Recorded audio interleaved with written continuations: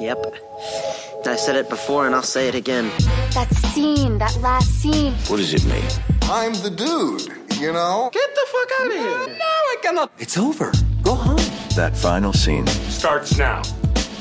Well, hello and welcome to another episode of the That Final Scene podcast. My name is Sophie and I'm your host, and I'm joined by my co-host, Ben. Yeah, just one of us this week. No Simon this week. We are one man down. We are, yeah. Simon has disappeared off to a far away. I actually don't know where he is. I was going to ask, do you know where he is? No, I haven't said. I haven't. We've been told Simon's on holidays. We don't know where.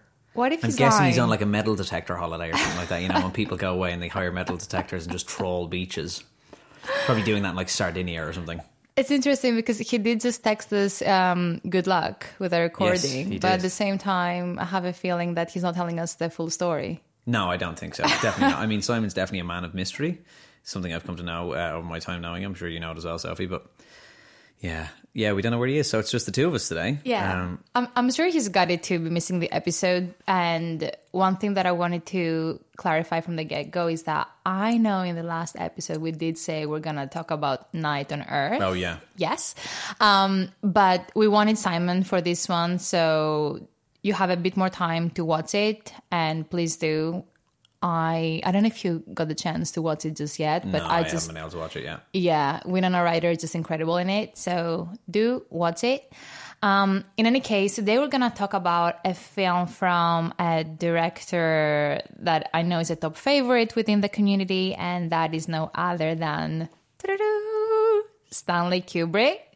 Or Kubrick. Don't DM us. I think they're both correct. I would say Kubrick, but I don't know. I feel like people will DM us that it's Kubrick or something. I feel like it's both. I think I read that.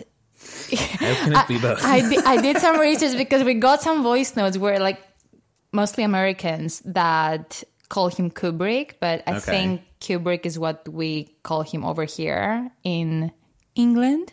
Yes. But I can't confirm. Anyway, I think they're both fine. In any case, the director's filmography is actually quite famous for its final scenes. I think that there are quite a few directors that don't care as much about the ending of their films, more about the journey, like David Lynch, for example. But I feel like with Kubrick, it's always been very intentional, the way he was going to end something. So I'm really excited to dive in. So the movie we're going to talk about today is Full Metal Jacket, the 1987 war epic. And it was actually also the final film that Kubrick got to see released during his lifetime. okay. He also Didn't know did that. Eyes Wide Shut, but he didn't actually Yeah. get to the Some ending of movie the trivia shooting. that you were asking for there. Yes. There's a bit of trivia that I didn't know. Throwback to the Instagram page. There you go. So there is a lot to talk about when it comes to that film's ending. But yeah, as I said, we also received a few voice notes, so we're quite excited to get to that. But before we do that, let's talk films and TV shows. Ben, what have you been watching? So I'm still watching The Boys, which is ticking along at pace to this week's episode, which will be out by the time we've released it. But it's the episode that everybody's been talking about since they announced season 3, which is the Hero-gasm episode, which is going to be interesting by the sounds of things. And I've been watching Obi-Wan, which I finished today, which I really enjoyed. People might come at me for that. I don't know. I don't think so. I think it's been pretty well received. And then I saw, on top of watching FMJ for the podcast, I saw Good Luck to Julia Grant on Monday night, which was pretty awesome. I really enjoyed it. What did you think? I just really enjoyed it. It's a really kind of, it has a really positive message. It's a really nice film. I think the performances in it are brilliant. Like both Emma Thompson and is it Daryl McCormack are both fantastic. Nice to see a bit of Irish representation in there as well. I thought he was great. What do you think of his accent? He's actually Irish, right? Yeah. Okay, cool. I feel like he's not like hamming it up or anything like that. He's not like, It's Sato. Exactly. It's nice. And yeah, I thought they were both fantastic. I mean, it says a lot for like minimalist filmmaking, considering the whole thing takes place over 4 meetings in a hotel room and then also the restaurant of a hotel. Fantastic. It's all you needed. It didn't need to be bouncing around the place from like her place to this place to that place. It was really well done. And it just tells this really kind of nice story about, acceptance of yourself in in Emma Thompson and what she's looking for after the death of her husband, and then Leo's kind of background and who he is and how she goes digging into that as and how that turns around, and how that's such a private thing for him. Like that scene in Meeting 3 where they have that kind of confrontation is brilliant. It's so good, and you can I've never seen more real backtracking from an argument. Like you can automatically see, no, I didn't mean to, and yeah, me and my partner went to see it, and I just thought it was great. Because I know you saw it quite a while ago, didn't you? Yeah, I saw it at Berlinale a few months back in Berlin. And it was a standout film for me at the festival. I just thought, when you think about it, it's a story about taboos in a way, isn't it? Because at the end of the day, for those who haven't heard of the film is about the aging widow, let's say. Is Emma Thompson at her late 60s or early 70s maybe? Yeah, I think so. And she realizes she's never had an orgasm, so she hires a sex worker to do the deed. And this is how the film kind of starts. And as you said, the film for the most part is almost like single set location because it was shot during the pandemic, so they had to kind of get creative, which I feel like one of the good things coming out of the pandemic is that we look back and we see all of the creative ways filmmakers had to approach filmmaking, which is interesting. And the reason I liked it was because it's the kind of taboo that I'd never seen before in a film that's kind of commercial. It's let's face it. You have Emma Thompson. It's not an indie movie coming out of nowhere with the... No, she's Miss Trunchbull in the new Matilda movie. She's got an Oscar behind her. She's got a lot of star power. Yes, exactly. And it's great to see someone like her still taking risks. At this point, she has nothing to prove. People like her, like Meryl Streep, they have nothing to prove, but still, she also, I don't know if I'm spoiling a bit too much, but she has a nude scene. She goes full frontal. Meryl Streep in Don't Look Up. At the end of Don't Look Up, yeah. There you go. It's to normalize this kind of thing is interesting.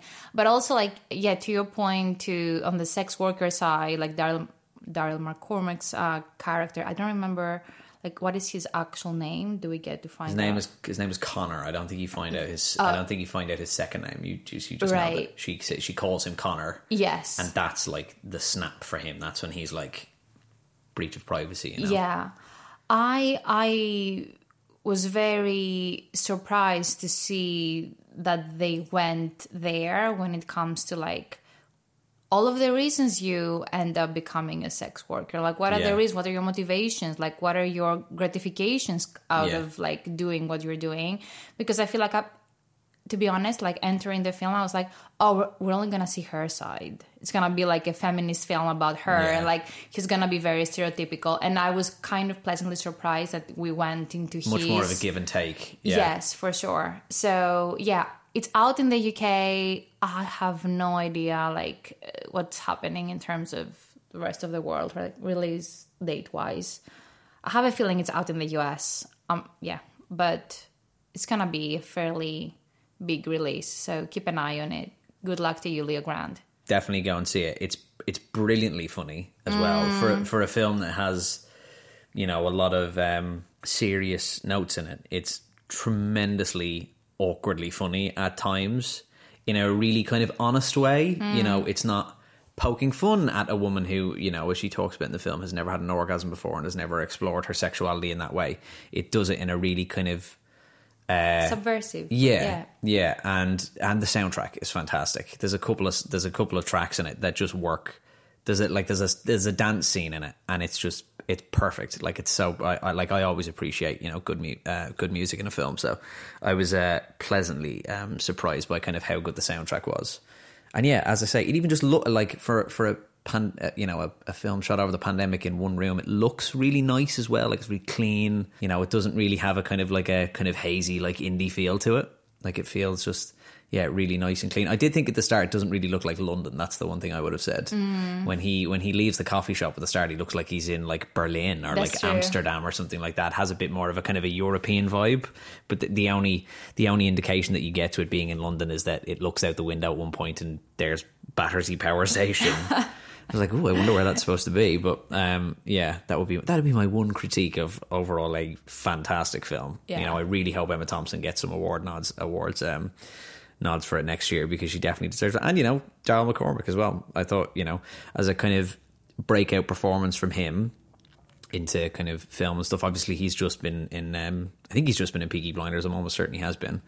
But this like feels like puts him out there as a really kind of strong talent to have and stuff. And listen, like all good young actors, he'll end up in the MCU eventually, I'm sure. I mean, that'll be the next step. But I he thought could it be was the great. next Hercules. I mean, Yes, I've said that we Did should you talk see about that? that. Yeah, why is Guy Ritchie directing Hercules? he did Aladdin, didn't he? I think. I think so. Yeah. So exactly, why is Guy Ritchie directing Hercules? I don't know what has driven him to do animation films all of a sudden. I'm excited. Kids movies. Kids movies. I'm excited. Like, it's one of those things where, like, I don't care, but I also do. The thing is, I'm not going to get my hopes about it, because I have with these kind of live action remakes. You know, when I heard that Donald Glover was playing Simba in the Lion King remake live, I was like, oh my god, fantastic.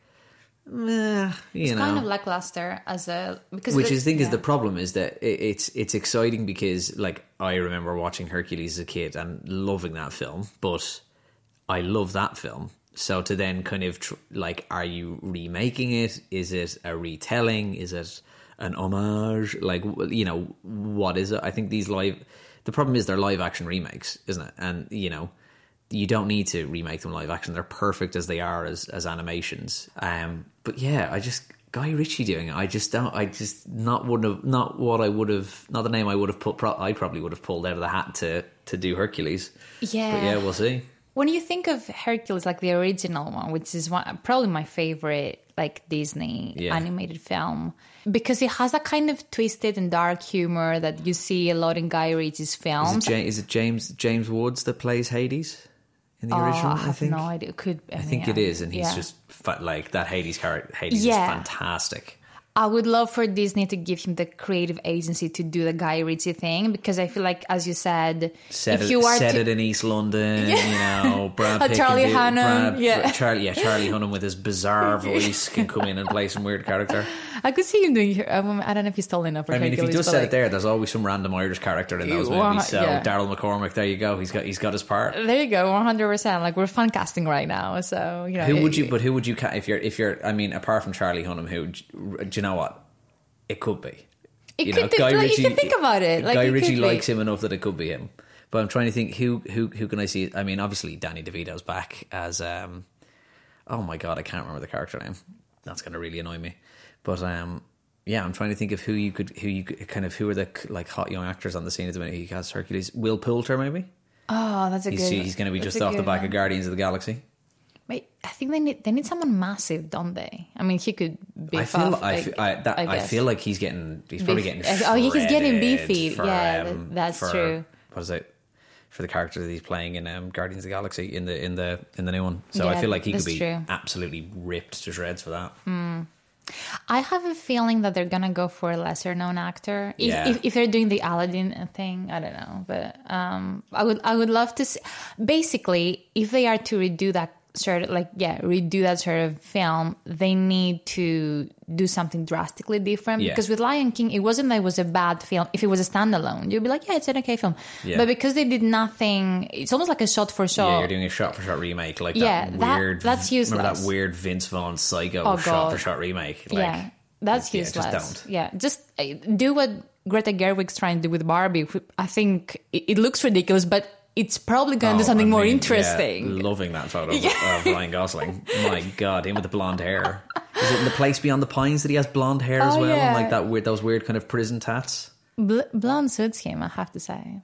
everything suits him. Everything He's gorgeous. suits him. Yeah, that's fair. But what have you been watching? So obviously that's what I've been watching. What have you been watching? Well, I was gonna say I want to go back to The Boys very quickly because I Yes. have a lot of thoughts. Okay. I don't know where the season is going. I didn't like the last episode. Well, the episode before the Herogasm because we were recording a week prior. Yeah, I just feel like it's getting very bitter and very pessimistic, and like Butcher is just like and Huey, like that kind of duo. Like I really don't like where this is going. Then you have Starlight like having to deal with her abuser, and like Huey being a dickhead, like a toxic boyfriend, but he's using the wrapper of a nice guy. And I don't know, if I were her, I would like Huey would be out that door by now. Huey's needed to be out that door for a while. In Yeah, that he's relationship. annoying. I feel I really like Jack Quaid. I think he's great, and I think he's been great as Huey from the off.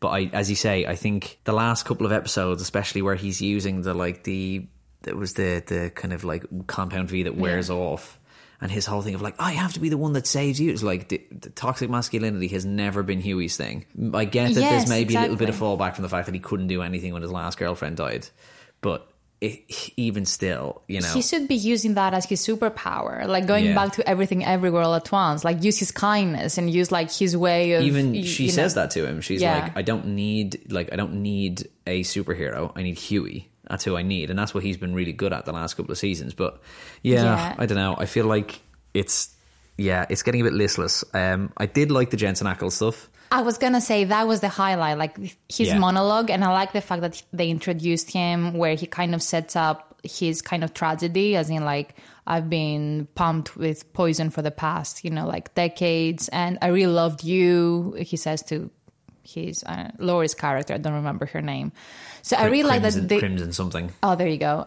So I like how something, but you know what I mean. you know what I mean. You know what you're talking about. I like how they set it up, and he was so good in that scene. So that was the one thing that I'm quite interested to see, and how they're kind of probably going to use him as a weapon against Homelander. It'll be interesting, and I think the from this season, and I think actually since her introduction, I think Karen Fukuhara's character has just become probably the strongest in it, and one of the ones that you gravitate to the most, her and Frenchie, and like I like that relationship is getting.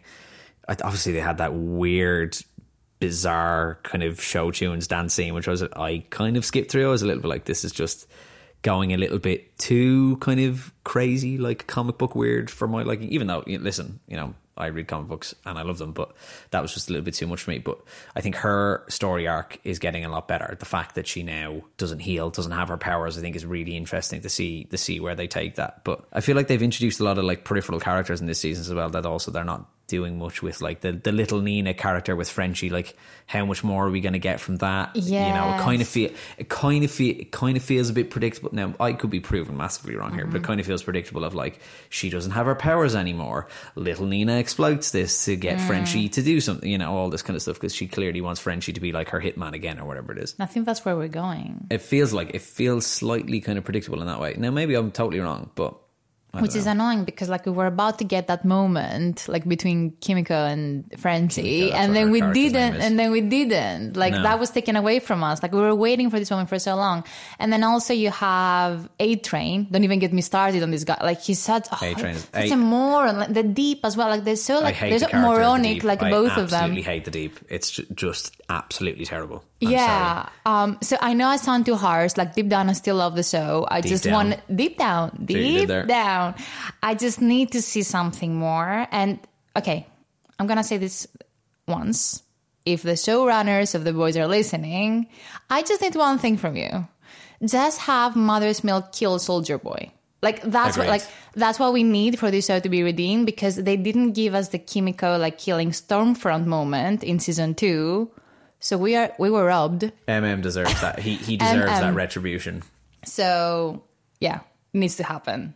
100%. I think it's probably I feel like they're building. This is turning into a boys prediction podcast, but I feel like they're also possibly leading him up to then using the V at the end to try and kill Soldier Boy. MM's whole thing is, I'm not going to touch the compound V, even the temporary one, but to then, he has to become the thing that he like hates so much. Like, his whole thing of like, we have to draw a line because they don't.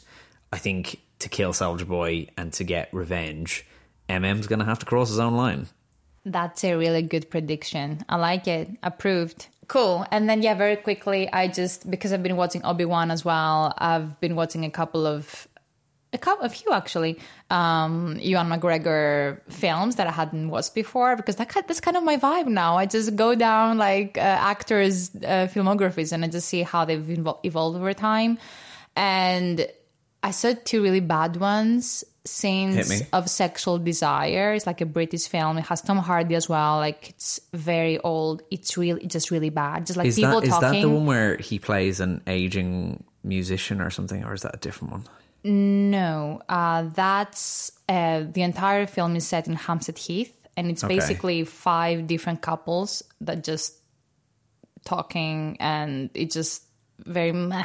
You have Tom Hardy, you have Mark Strong, you have McGregor, so you have quite a few A-listers, but it's just so boring. And then Young Adam, that I turned off halfway through. I didn't even get to watch it. It was like Tilda Swinton, just really bad.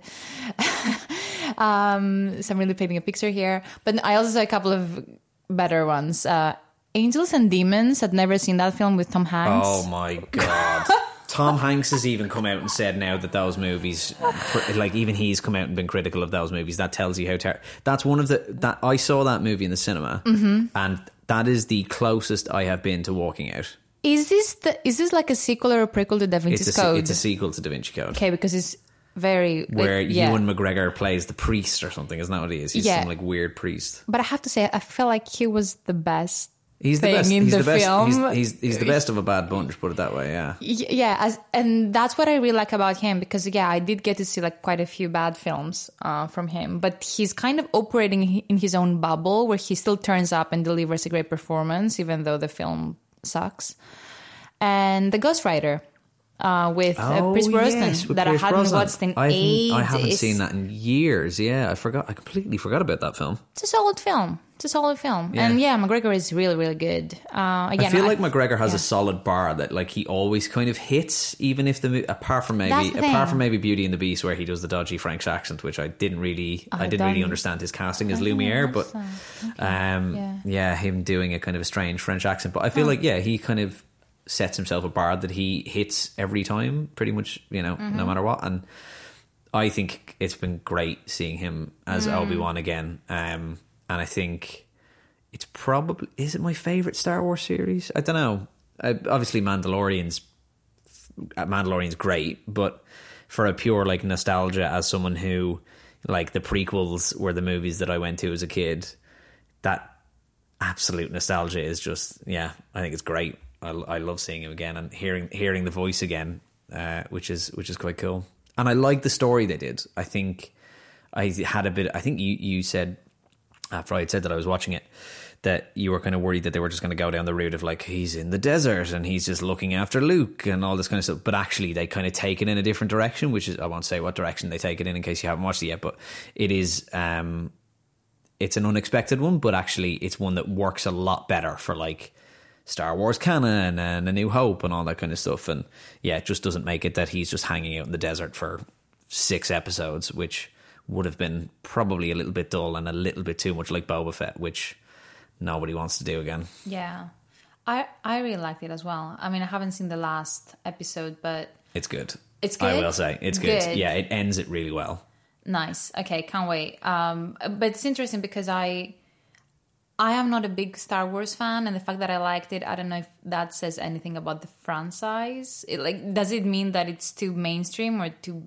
for lack of a better word, basic as a show, so it's very accessible? Is that a good thing? I think that's a good thing. I think it opens Star Wars to a bigger audience. I think it would be good for what they want to do in the future, because there's this talk now that obviously Taika Waititi has a Star Wars film that, they're saying now in future it's not going to be this Skywalker thing that all 9 films have been based around. It's going to actually go outside of it and do, stories within the Star Wars universe, which is much more interesting, than there's another Skywalker back, and it's okay, how many times, how many cycles are we gonna are we gonna get to 30 films, and we've had 10 cycles of there being a Skywalker trilogy? So I think it sets it up quite nicely. and it like expands the world a little bit, which a lot of these series is, you know, especially Mandalorian. Like Mandalorian's a great example of taking a completely new character and just setting it in that universe, which is really nice. Cool. So shall we move on to our community segment? Go for it. Cool. We're going to keep this short as we want to spend a bit more time on our final scene this time around. But we did ask a fun question on Instagram the other day. And as always, you delivered. What is a cool film trivia you learned recently? I will go through some of my favorites that stood out to me. And I don't know if you've had the chance to look through them, but I had a look at a couple, and some were ones that I knew and some were ones that I didn't, which is always quite nice. Oh, I feel like I didn't know any of them. Okay. Interesting. So the first one, in Full Metal Jacket, the voice of Hotel on the radio, the cowboys calling for tank support, is actually Stanley Kubrick. Oh, I did not know that. These little things are always appreciated. I feel like, he's the kind of director who used to do those things. That reminds me of kind of I don't know if you know the like the cameos and stuff in like Hot Fuzz. Yes. So it's Kate Blanchett is his ex at the start who's dumping him, who's behind all the surgical gear in the house with the dead body. Is really? Kate Blanchett's like the ex-girlfriend, and the Santa Claus who stabs him in the opening scene is Peter Jackson. What? So yeah, if you go back and you watch it and you freeze frame it, you'll be like, oh my god, that is Peter Jackson. So yeah, oh, that's so quite cool. Interesting. I like that kind of stuff where directors just like sneakily put one another in their movies, and they put kind of get their friends and stuff in it, which is quite cool. For sure. In The Dark Knight, Bruce Wayne drives a Lamborghini Murcielago. Is that how you pronounce it? Okay, which is a Spanish word for bat.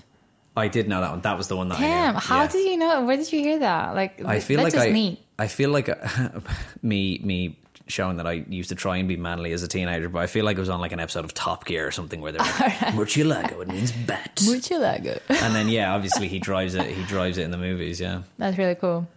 The actresses from Portrait of a Lady on Fire were married to each other and got divorced a few weeks before the movie began filming. Oh, God. Fun.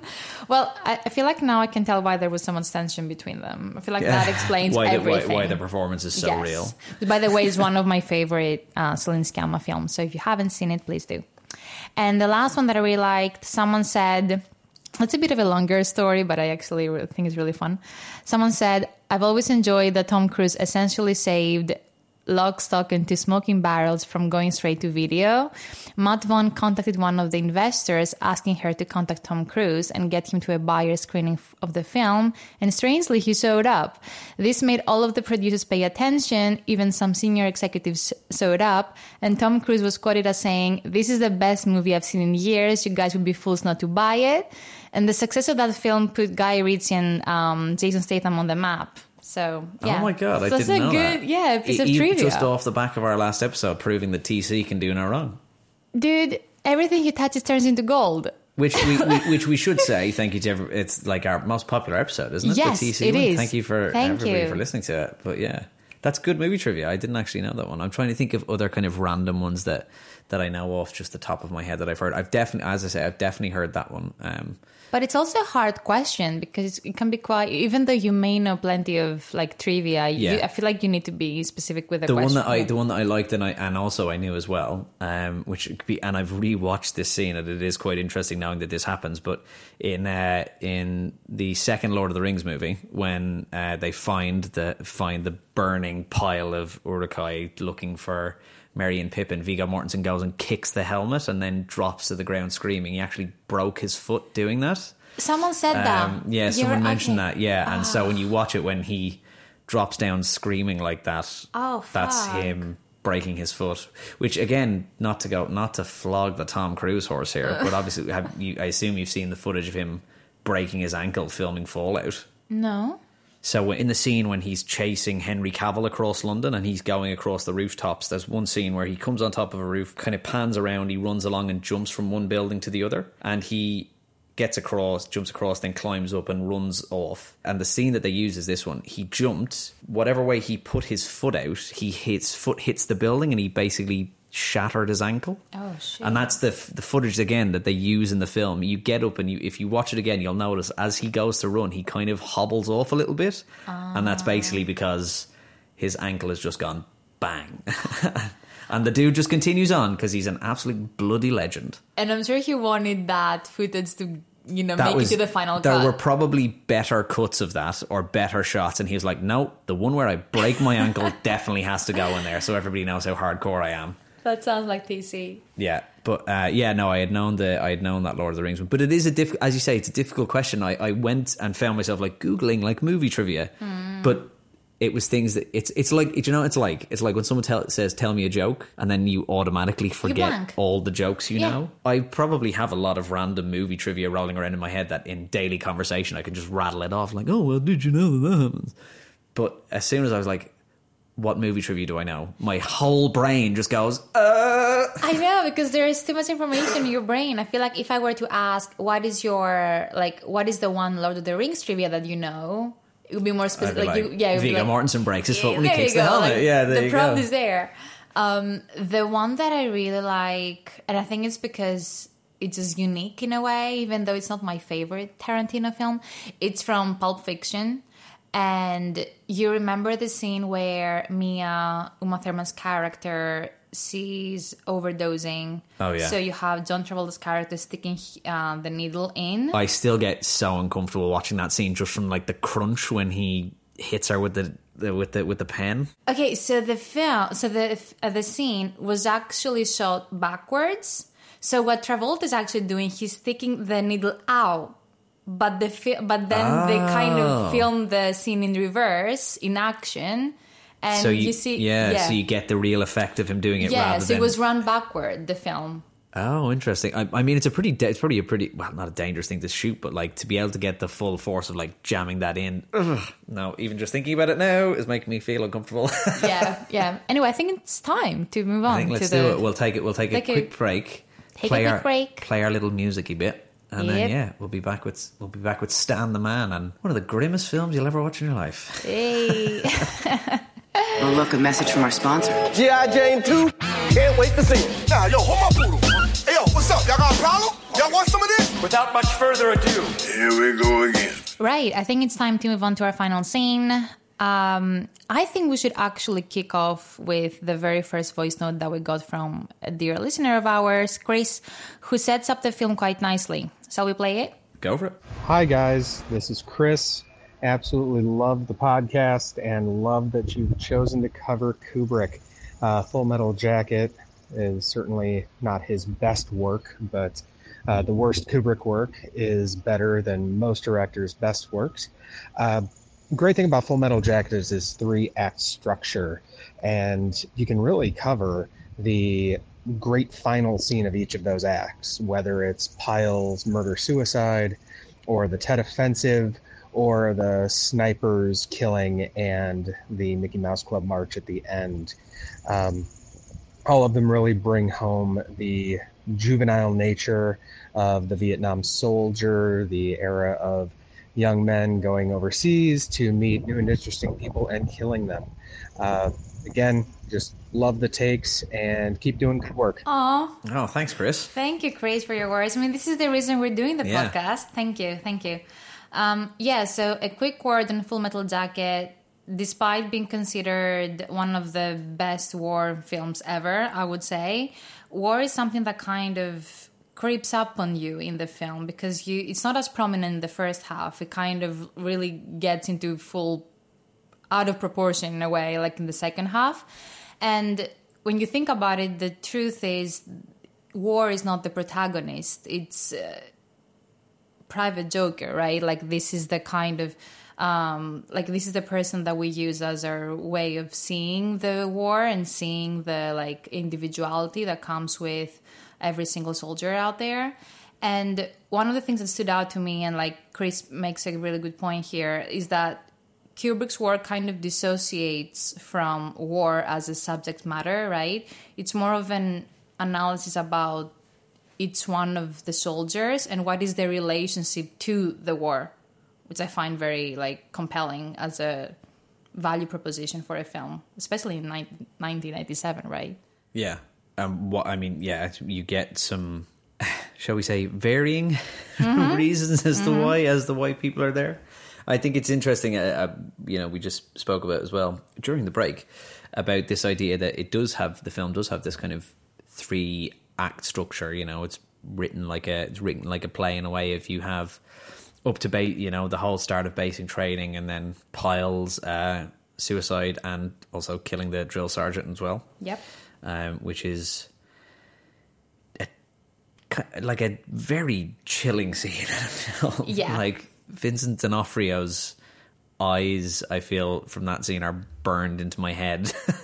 I kind of go to sleep and I see those, like him looking down at Joker in my head, and it's terrifying. And obviously the main final scene that we'll talk about in a bit, of the snipers and the Mickey Mouse clubhouse scene, which just feels so bizarre. Yeah, so I mean, effectively, as Chris said, the film can be divided into 3 segments, or maybe 2. Because you have the brutalizing US training in the first half, in a way, on the first part of the film, and then you have Vietnam in the second, right?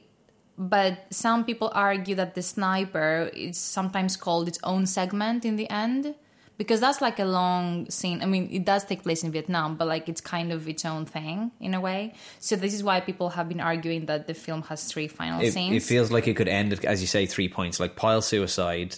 Then when they're being interviewed, is it like by Stars and Stripes after they've taken over the town, and then it goes into the forward offensive and the kind of this long drawn out sniper scene where everybody just keeps going absolutely mad.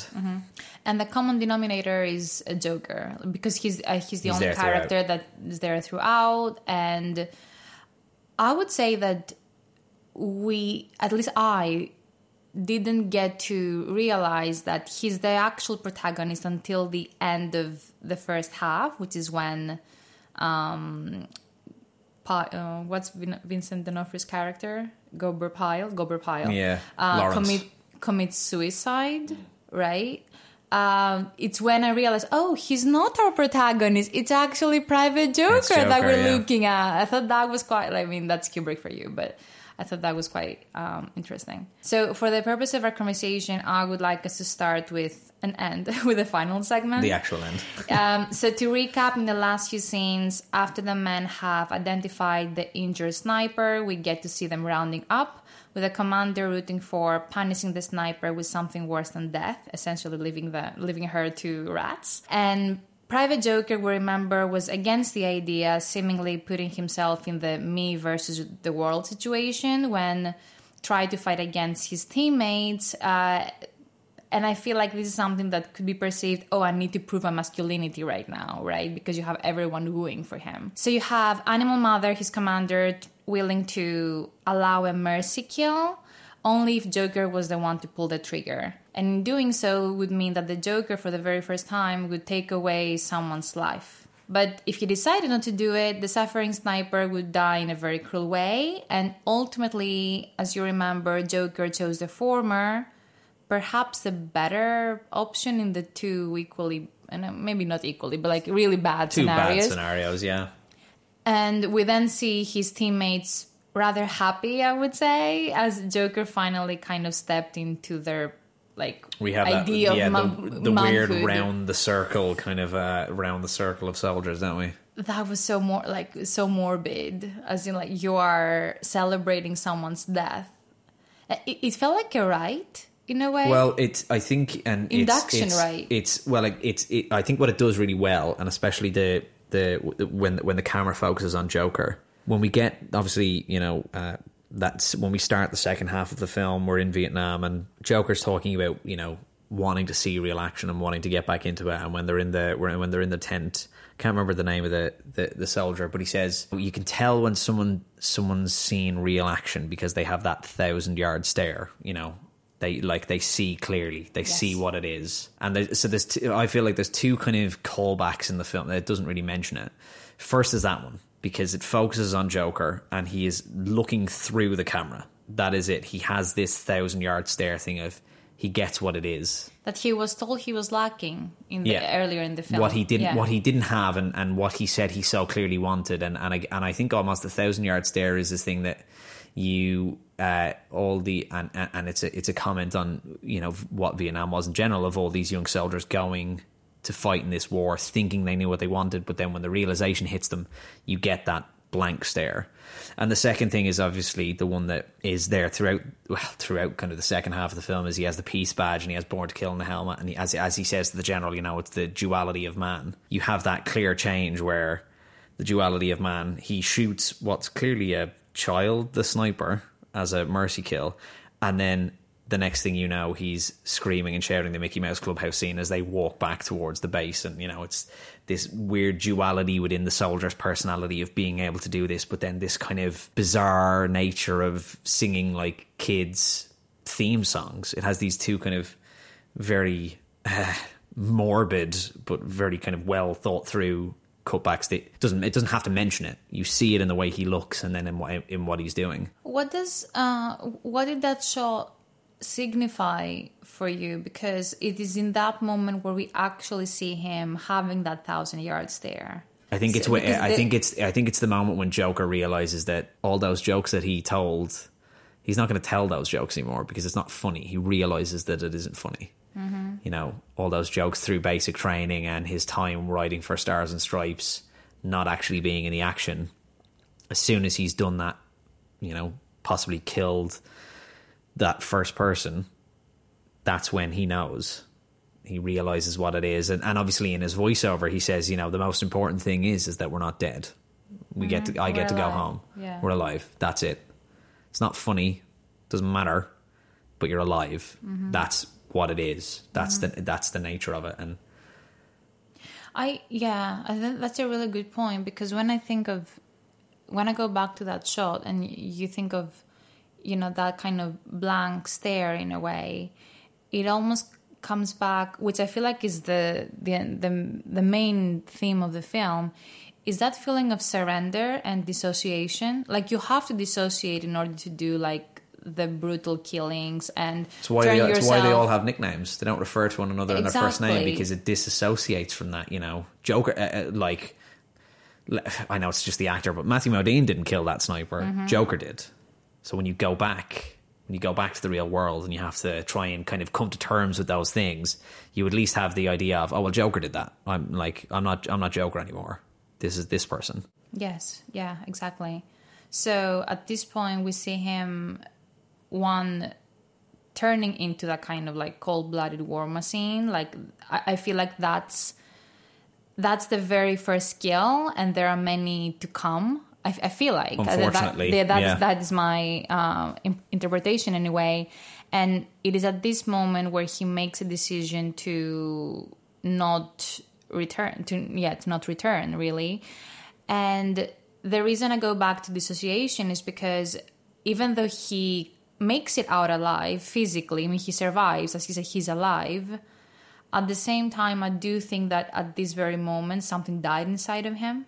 And I think I mean, in real world terms, you do hear a lot of, you know, there's been a lot of films made about Vietnam and the post effects of that. And yes, that a lot of, you know, people came back from Vietnam, but they weren't necessarily the same person that they were when they went there. Mm-hmm. And you have to be able to tell a very specific story to yourself in order to survive. And like what he says in the very end, in terms of like, it almost like he justifies the killing by saying, oh, but at least I'm alive. But is life worth living if you live it in that way? I mean, that's a very rhetorical question, like very philosophical. But if you think about it, it's like you're trying to be grateful for things that you're not, like, they're not worth being grateful for. That's Joker's whole thing, though, isn't it? Yeah. I mean, Joker's basically feels like a philosophy student who thought, okay, yes, I've done my philosophy degree. I've read all of these books. Now I want to go and experience, you know, they always talk about in the movie, like, as you said before, like going to meet new people and see Vietnam and, you know, all these kind of bizarre justifications that they gave. But actually, just thinking about it there now, talking about it, one of the first things that the drill sergeant says to him is, show me your war face. And he does that bizarre kind of scream. Right, yeah. And actually, it's interesting to think about it that actually that's the war face that he thought he would have going into Vietnam, being the killing machine. The war face that he actually has is this 1,000 yard stare. It's not the person running in screaming, you know, with this really over-exaggerated face. It's a blank expression, you know, almost dead behind the eyes, and how that Joker is a very different Joker from the one at the end, you know. I think that Warface reference makes perfect sense when you think about the moments prior to him shooting the sniper, where, you know, like the sniper is trying to shoot him and he kind of loses control of his weapon. Do you remember that? I feel like it's at this point. Oh, his gun jams, yeah. Yeah. So I feel like it's at this point where he realizes, I am not the tough guy. Like, I'm not a soldier. I'm not a tough guy. Like, this isn't... I'm not saying this isn't... It's not for him. It's not for him. And I think he's kind of been... I don't say faking it, but, like, he's kind of... what's the word? Like, by him, like, going down the journalist route, like, he's just trying to do all the, you know, for lack of a better word, war things, but, like, without doing the war bit. Like, you know, he's trying to be selective with what he's doing. And it's at this moment where he has no choice, because, like, it's either literal death or it's social death, which means getting rejected by his in-group, that is his teammates, and that would be horrific, because at the first half of the film he saw what happened to Gomer Pyle.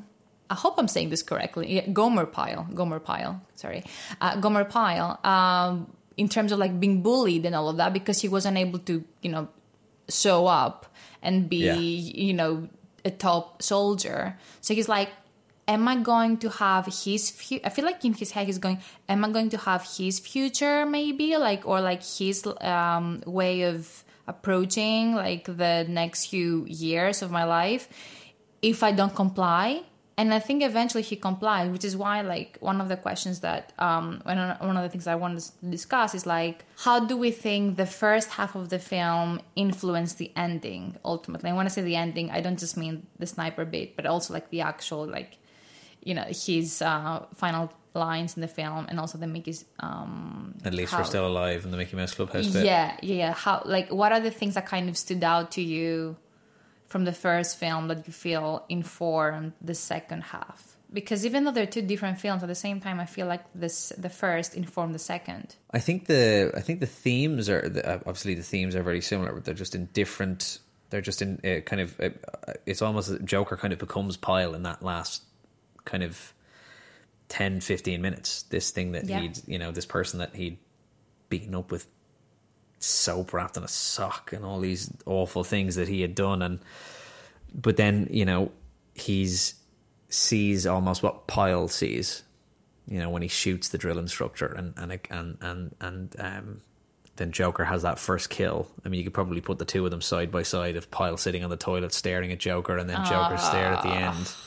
You're probably looking at, like, the same shot with just two different actors, you know. As we said, it's this kind of long running narrative of you know, it's all just to him, it's all just a big joke up until that final scene. And even, you know, it is kind of crazy to think that he's seen one of the people in his platoon blow their brains out in front of him. Mm-hmm. He still goes to Vietnam. Mm-hmm. Still seeing the horrors that can happen in boot camp. Yes. And yet he still goes, yeah, I'm getting on the plane. Mm-hmm. I'm gone. Like, I'm shipping out. And obviously, you know, a lot of the. It's interesting that they use the Mickey Mouse Clubhouse one, but it's, you know, a lot of what they do in training is sing. And they do talk about that, you know, the reason soldiers sing in battle is because it syncs you up. You know, everybody's singing, they're breathing at the same pattern, so it syncs up your breath and stuff like that, and it makes you feel more like a unit. And it's it kind of is this thing of, you know, the soldiers are individual, but the unit is a kind of an impregnable thing.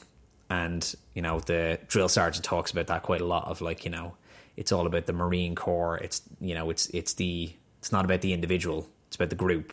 Well, that's the thing, because that's what the film is about. And I feel like this is what unites and connects the first half with the second half, is the running theme in terms of individuality, and more importantly, the need to cancel it, right? That's the film. Because if you think of the first half, you have the very first, like, the opening scene, where you have, you know, they're almost kids, like, soldiers kind of shaving, and each one of them is trying to, like, do their own, like, unique look. And I mean, what does this even mean? And then you also have Hartman saying, you know, straight out saying, you're not even, like, while you're in training, you're not even human beings, Yeah. right? Which is like, okay, Here we go. like, okay, thank you. So this is kind of sets the scene for what it's about to happen in a way. And yeah, I mean, I know we want to talk about the very final scene in a second, but the ultimate message from the first half is that you're just a weapon and you may as well use yourself. And I feel like this is what Joker does in the end. He uses himself as a way to survive, and he's a weapon. One of the things that they keep telling him that basic training is, the rifle's just a weapon. Yes. You're the machine that does the killing. Mm-hmm. This is my rifle. There are many like it, but this is mine. Without my rifle, I am nothing. Without my rifle, I am nothing. Oh God, yeah. I mean those lines. I mean, it's intense, piercing. It puts you in that mindset. Yeah. Cool. I would love to talk about the actual final scene of the film. It's interesting because I think for many viewers, ending the film with a Mickey Mouse Mart song may seem a bit strange or odd. Shall we play the song as a reminder for people? Go for it. We have nailed our names in the pages of history. Enough for today. We hump down to the perfume river to set in for the night. M-I-C-K-E-Y-M-O-U-S-E. We play fair and we work hard and we're in harmony. M-I-C-K-E-Y-M-O-U-S-E. Mickey Mouse. Mickey Mouse. Mickey Mouse. Mickey Mouse. Forever let us hold our banner high, high, high, high. Boys and girls from far and near, you're welcome as can be. Yeah, so we see the Marines march towards their camp, right? I think they're marching down to the river to kind of set up camp for the night. Yeah, singing the Mickey Mouse Mart song.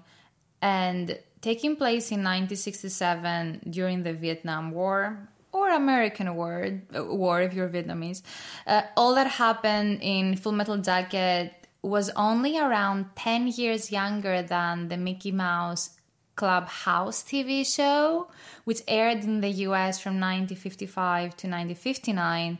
So if you think about it, the majority of the soldiers, though it's never clearly stated, were in their 20s, meaning just a decade ago they were still young boys, like watching Mickey Mouse Clubhouse through their like innocent eyes, like childhood eyes. And now the eyes that they have now are just like those lifeless eyes of murderers. And I don't know, the optimist in me says that they're singing this song as a way to kind of maybe reclaim like that innocence and that childhood, like kind of reminds them that there is still hope to find that like more innocent version that was, I want to say, was or is out there for them.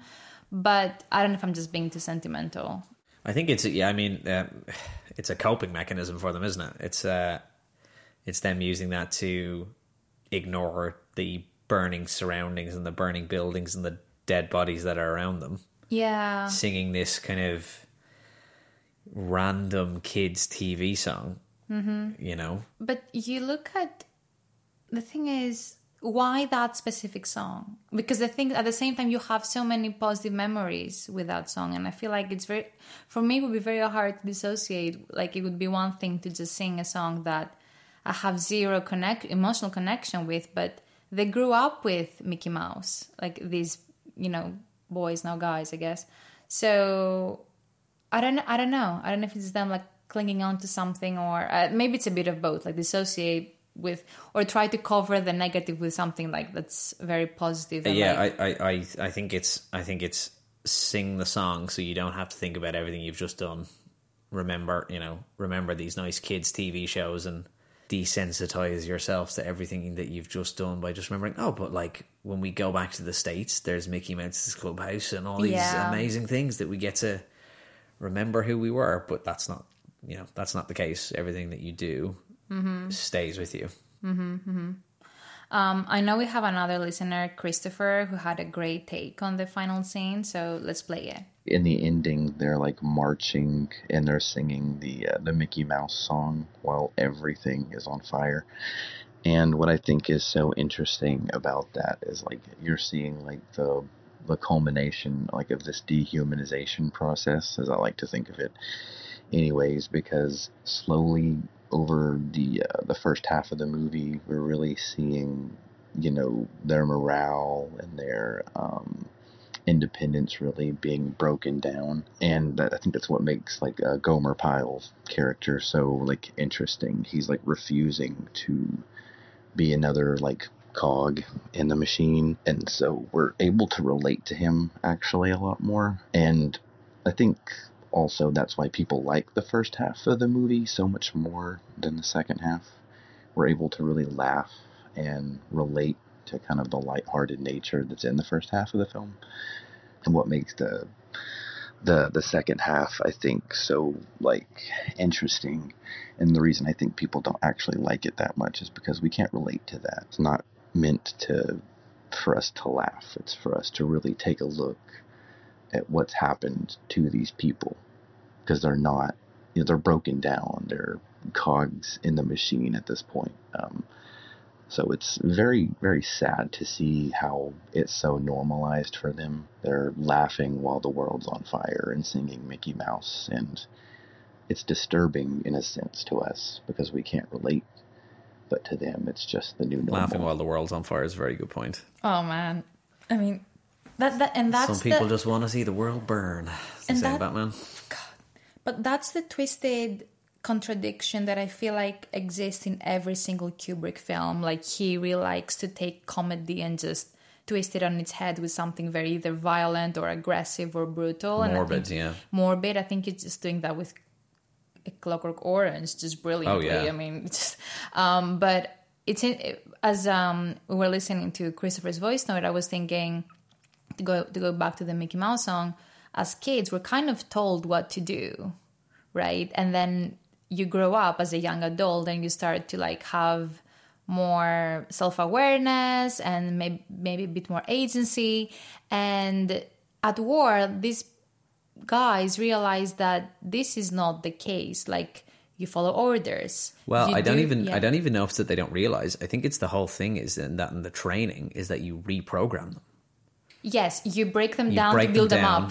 As you say, you break them down into something that's not human, and then you build them back up into the human that you want them to be. This personality that's developed over 20 years through childhood, teenage years, and school. You break that down. You get them to forget all of any of the morals or the beliefs that they may have held, and you turn them into a machine. That's a very good point. And I think the thing about Joker is the Joker kind of, he tries to maintain some of that up until the end. He tries to maintain those elements of his personality that are still, I'm a cynic. Mm-hmm. You know, if you ask him, you know, he doesn't really believe in the war. You know, every time he's asked why he's there, it's always a joke. Clearly doesn't believe in why he's there. You know, he's almost there it's hard to really explain because he doesn't really say why he's there. But he's, you know, it sticks with him throughout, you know, Pyle by the end, just the end of that first half. He's a machine. He knows how to clean his rifle. He can shoot. That's all. That's all he does. That's all he knows. And that goes horribly wrong for him. Yeah, and it's why you see all of the soldiers giving the superficial answers to the interviews. Like, we hate Vietnam, and, like, we are stronger. Like, it's a lot of, like, propaganda. Maybe that's not the right word, but, like, they've been fed that kind of information. They've been fed that kind of belief system in a matter of months. And, yeah, it's kind of disturbing. And the thing is to go back to, like, the very final scene when we have the marching. When you march, you stand for something, right? And I think that if you think about it, like, the soldiers were told that they are fighting to bring freedom, right? That was the story. And unbeknownst to them, they're also helping the US to conquer, like, foreign countries and kind of spread the American dream and imperialism. And we actually have a really interesting voice note from Tim, who's my online BFF, comedian of cinema, who also talks about the ending, and he touches on this idea of American culture and dream. So let's put it on. What's going on, Sophie, Ben, and Simon? It's Tim, comedian of cinema. When I heard you guys were going to be talking Full Metal Jacket, I was so stoked. It's probably my favorite Kubrick film. I can watch it anytime, anywhere, which might let you know a little bit too much about my my mental health, but you know what? I'm going to just cut to the fucking chase. Kubrick fashioned the ultimate satire on the American dream and American culture at that time through the use of Matthew Modine's Private Joker. You know, you have this sarcastic, unrelenting character experience these horrifying things, and he goes from pretending to be a tourist, wanting to visit the jewel of Southeast Asia, to succumbing to the horrifying trauma that these soldiers endured. You know, the organism that is the Marine Corps in the end of the movie, they find, you know, a weird power through that trauma when they're singing the Mickey Mouse song after such a horrifying moment amongst, like, you know, smoldering rubble and fire.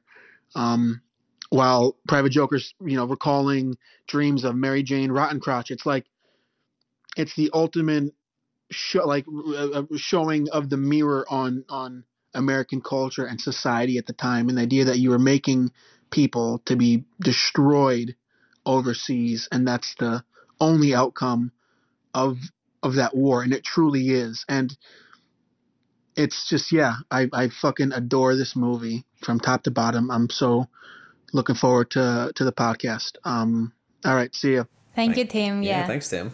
This is very well put, right? Yeah. If you think about it. And I also find that there is a lot of allegory between the lyrics of the song and what we witness in the second half of the film. So you have lyrics like, we'll have fun, we'll meet new faces, we'll do things and we'll go places. And then you have like the soldiers like having fun, like with booze and, you know, sex workers. Going new places, you know, traveling, having a lot of fun. And new faces that they might just get murdered down the line. So there's that. And then all around the world we're marching. And then the very end you have See You Real Soon, which is almost like Kubrick kind of giving up a piece of the future in a way, because a lot of them are going to be seeing each other in heaven or hell, depending on what you actually believe. Yeah. So yeah, quite terrifying stuff. Now, I feel like we talked about the very final lines from Joker. Is there anything you'd like to add? I don't think so. I think as we said, you know, his ending monologue is that final realization of, I wanted to come here, I wanted to see these places and do these things, but at the end of the day, the most important thing is that I'm still alive. Mm-hmm. That's all that matters. I'm alive and they're not, and I get to go home. It's the realization that this whole thing is pointless. Mm-hmm. All that he's been told of, you know, you get a lot of different people telling him why they're in Vietnam and what they're doing it for. You know, you had the general telling him of, you know, what is it, inside every Vietnamese person there's like a God-loving American, or, you know, all these kind of things. And that's him going, no, all of this is bullshit. All that's bullshit. I'm not here for the right reasons. And the only thing that's important right now is that I get home. I'm still alive. Yeah. That's it. Mm-hmm. And from what I read and from people that I have either critiqued the film or things that I've heard, you know, on my page, people are not fully sold on that final line because it's so contradictory. But I feel like you're actually probably missing the point. If you, I think the point is that like he is now. It's not contradictory. It's a realization of. Mm-hmm. You know, he's not contradicting himself. He'd been lying to himself the whole time, trying to justify why he was there and what he thought he wanted. You know, he says he thinks he wants this action. Yes. You know, he wants to go to the front line. He wants to see some stuff, you know. And as soon as he does, he realizes, doesn't matter what I want. I does agree. not matter. Yeah. And I think it represents Kubrick's point of view and intent brilliantly, because he has famously said that when asked about the film, he said, the film is not pro-war, it's not anti-war, it's the way things are. Yeah, it's just a very honest telling of how it was. Mm-hmm. It's not glorifying it. It's just saying, this is what happened. Mm-hmm. This was the realization for a lot of young men who went halfway across the world looking to travel the world and meet new people. And that was the dream that was probably sold to you by the army, you know. Join the army, travel the world. Still done today. Adverts still talk about, you see an ad for the army, it talks about going and seeing the world and seeing new places. Mm-hmm. still does the same thing. We still sell the same propaganda to people. It's the same. It's just same. a different war. Hasn't changed. Yeah. Which is kind of terrifying. Really terrifying and really scary is terrifying. That, you know, you look at what Joker talks about and all the different characters talk about and why they went and what they're going for and what they were told they'd be doing. We still do it. Mm-hmm. To get people to join the army, we still say the same old thing. Mm-hmm. And, you know, yeah, it's, I guess the scary thing about it is that the message is the same. It's just different wars now. Mm-hmm. You know, unfortunately, the message of why people join the army and the realization of what it's like when you get there is possibly still the same, because we still use the same ideas, seeing the world, making friends, becoming part of a unit, you know, finding those people who don't feel like part of something, and you tell them you join the army and the army is a family. We are a unit. We do these things together. And that's what a lot of, you know, you can see it, you know, throughout the film. Like Pyle is someone who's Pyle almost feels like he's just looking for friends. Yes. The only reason he's come to basic training is because he's like, I've never fit in anywhere. I'm 6 foot whatever. I'm strong. And the army makes sense for me because I haven't fit in anywhere else. But the army doesn't matter if you fit in outside, because the army makes you fit in with them. It's a pretty kind of scary realization that we're still in that kind of cycle. Speaking of now, a really cool, fun trivia for the ending, and we can end with that, is I heard Matthew Modine said in a 2017 radio interview, I think, that Kubrick's initial intent was to have Joker killed in the end. Like he was supposed to die, and then Matthew convinced him not to, and Kubrick was like, okay, tell me why. He was like, I was going to say, Of all directors to be able to convince to not kill someone off. And Modine made the point around the real horror of war is doing the silly things and like the morbid things that you're doing, and still like getting to see your friends die and like killing kids and killing women and still surviving and living with that information in your head and your heart and your soul. And yeah, Kubrick was sold and he changed the ending. So fair play to Matthew Modine. Fair play, yeah.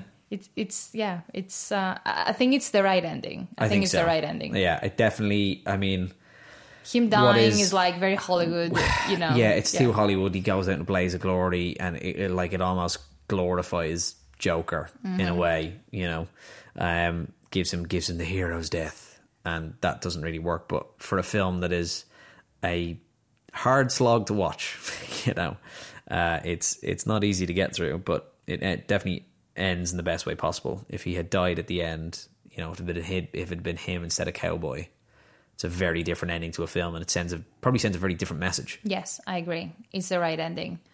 Nice. I think we solved the ending again. I think we did. With the help of our friends. Thank you so much for sending your voice notes. They really put a lot of things in perspective for us. Yeah, and if you have any voice notes on any movies that we have coming up that we're going to review, feel free to send them in, or please. Any more voice notes on any takes that we've given. No hot takes in this episode. Yes. Apart from that, Ewan McGregor has a watermark for how good he normally is. People will probably come in and be like, "He's terrible. What are you talking about?" We love McGregor. We didn't mention his good films, but you know, we wanted to take a different. Everybody loves Moulin Rouge. I mean, don't get me started. Just episode on that film alone. So keep on sending them. We now have a WhatsApp number as well, so like you can pick and choose whatever you like. For a chance to get featured in our episode. Yeah, that was the show. If you made it this far, you know what to do. Subscribe to wherever you're listening and leave us a 5-star review on Spotify or Apple Podcasts. It helps the podcast get discovered by many more cinephiles like yourself. I don't want to give away too much about our next episode, but we're going to have our very first interview with someone very special. Special guest. It might or may not be Ewan McGregor. I don't know. I can't confirm. And the rumors have it. It's Guy Ritchie. Yeah, well, I'm gonna DM him very quickly. And the final scene we're going to be talking about is from the short film that won the Oscar last year, Riz Ahmed's The Long Goodbye. So if you haven't seen it yet, please do. We will be back in 2 weeks. Bye. Oh, look, a message from our sponsor. Did you like it? Did you like that? Did I like it? I loved it. I had no idea you could milk a cat. I have nipples, Greg. Could you milk me? Good morning. Morning. Good morning. Oh, and in case I don't see you, good afternoon, good evening, and good night.